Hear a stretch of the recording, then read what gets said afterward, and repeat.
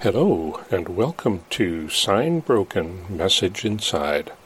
This podcast was recorded live during the Sunday church service at Grace Lutheran Church in Winnipeg, Manitoba. Podcasts are posted regularly and feature Bible lessons, gospel readings, and related sermons led by Pastor Bruce Gellhorn. For more information on our church community and on worship opportunities, please visit us at www.gracelutheran.ca or on Facebook at Grace Lutheran Church, Winnipeg. Now, let's have a listen.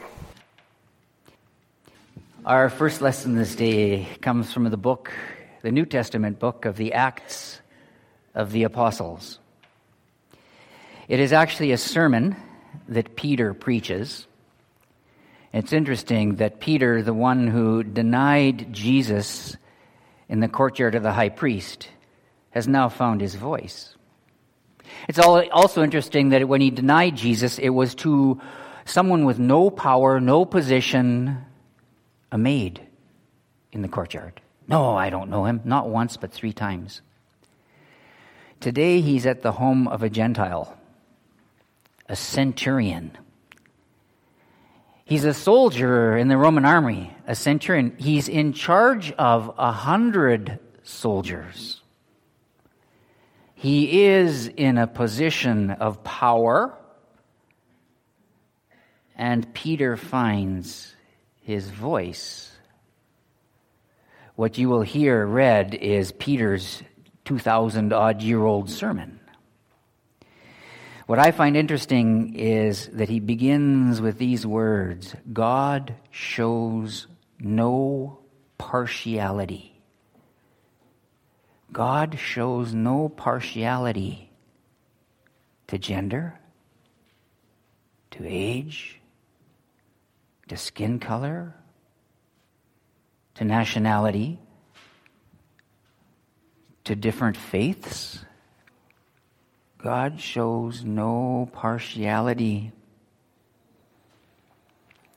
And the question is, as a resurrected people, how do we live that out in our lives? Let us listen to Peter's sermon. A reading from the book of Acts. Peter began to speak to the people. I truly understand that God shows no partiality, but in every nation, anyone who fears him and does what is right is acceptable to him. You know the message he sent to the people of Israel, preaching peace by Jesus Christ. He is Lord of all. The message spread throughout Judea, beginning in Galilee, after the baptism that John announced. How God anointed Jesus of Nazareth with the Holy Spirit and with power.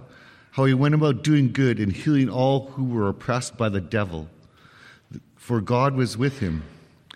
We are witnesses to all that he did, both in Judea and Jerusalem. They put him to death by hanging him on a tree.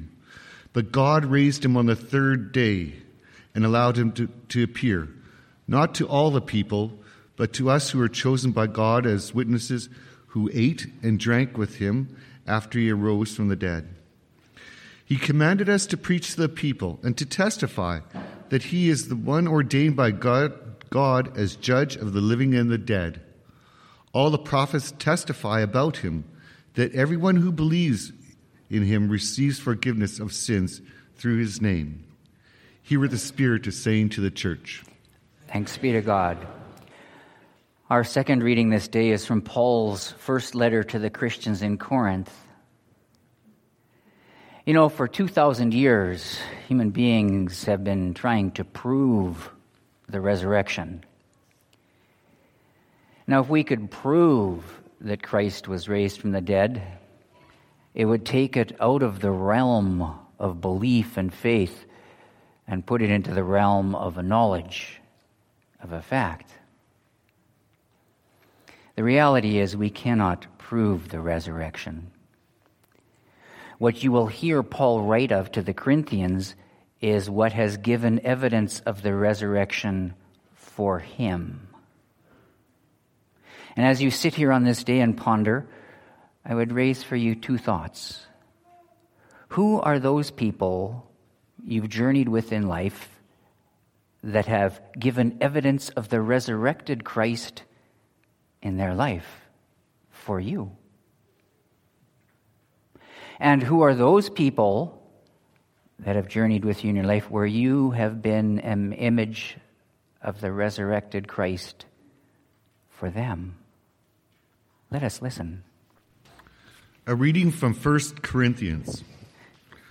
Now I would remind you, brothers and sisters, of the good news that I proclaimed to you, which you in turn received, in which also you stand, through which also you are being saved. If you hold firmly to the message that I proclaimed to you, unless you have come to believe in vain.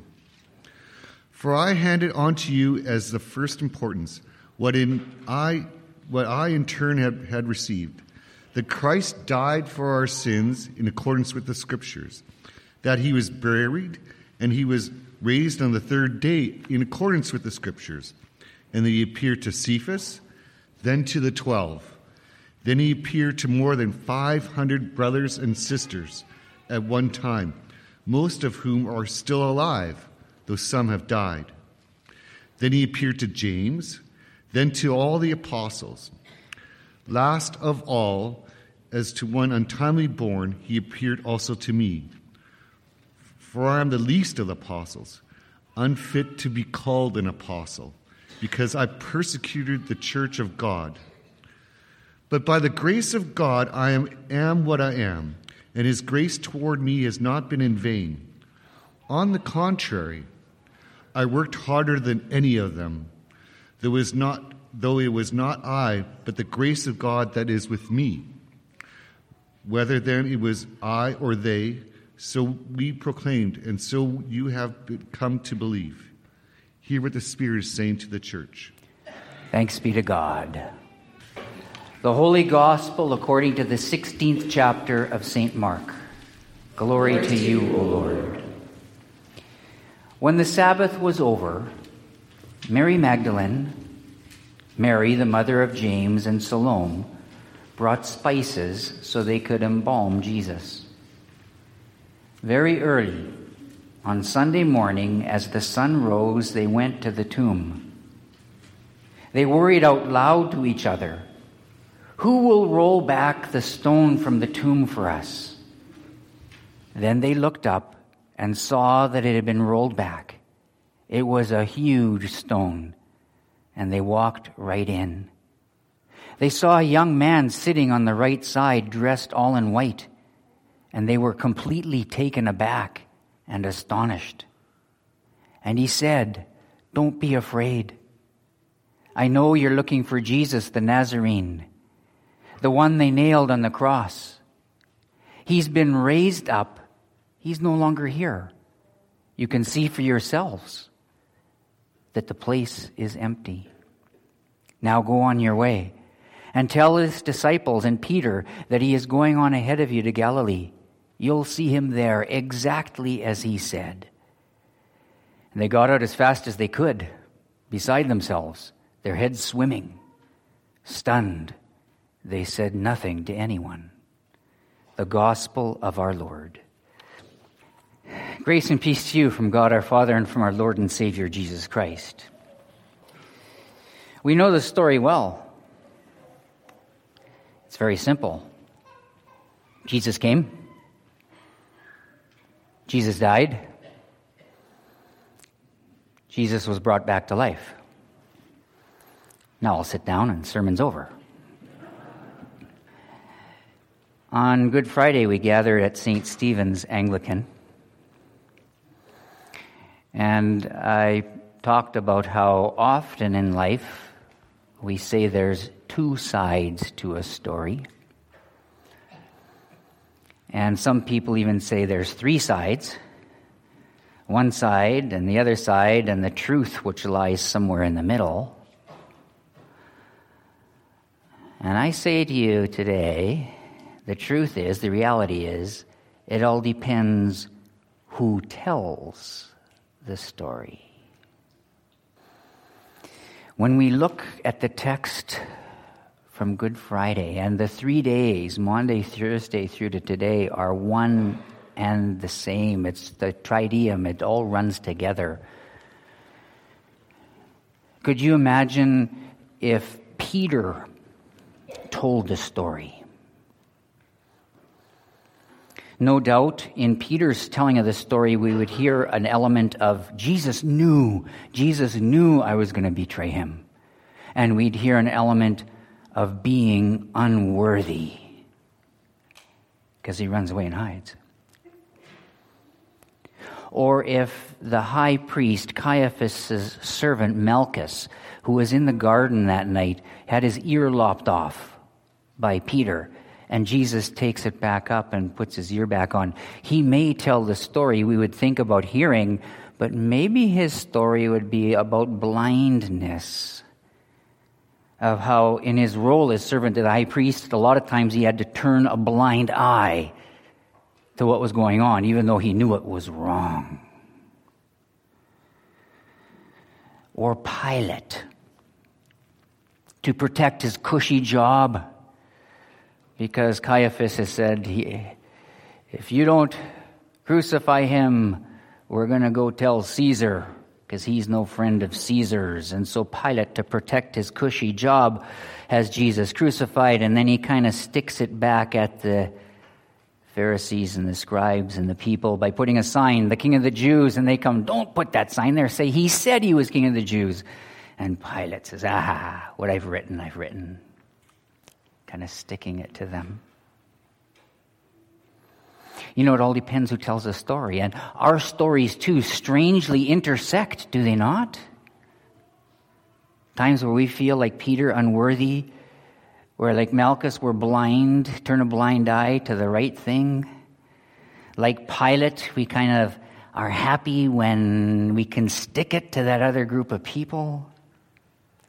Or Judas, like the texts tell us time and time again, how he loved money. There's those times we're like Judas, right? Or would Judas's own telling of the story say how he loved money? Or might Judas's telling of this story talk about how he was raised from a small boy up to believe that the Messiah would be a military leader who would overthrow the oppressive Roman government and set them up as a new leaders, and how maybe, just maybe, he thought he was the hand of God. Maybe he thought he was forcing Jesus to be and do what the people thought he was going to be and do.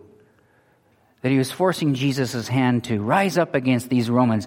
And then, when it spun out so badly, he tries to give the money back.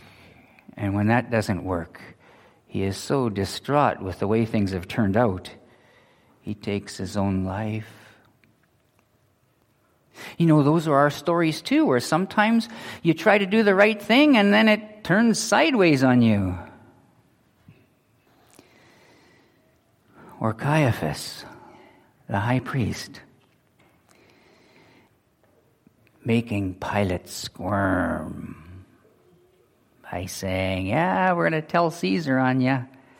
And then watching Pilate twist and turn every which way to try to get out of crucifying Jesus, but in the end he has to crucify him.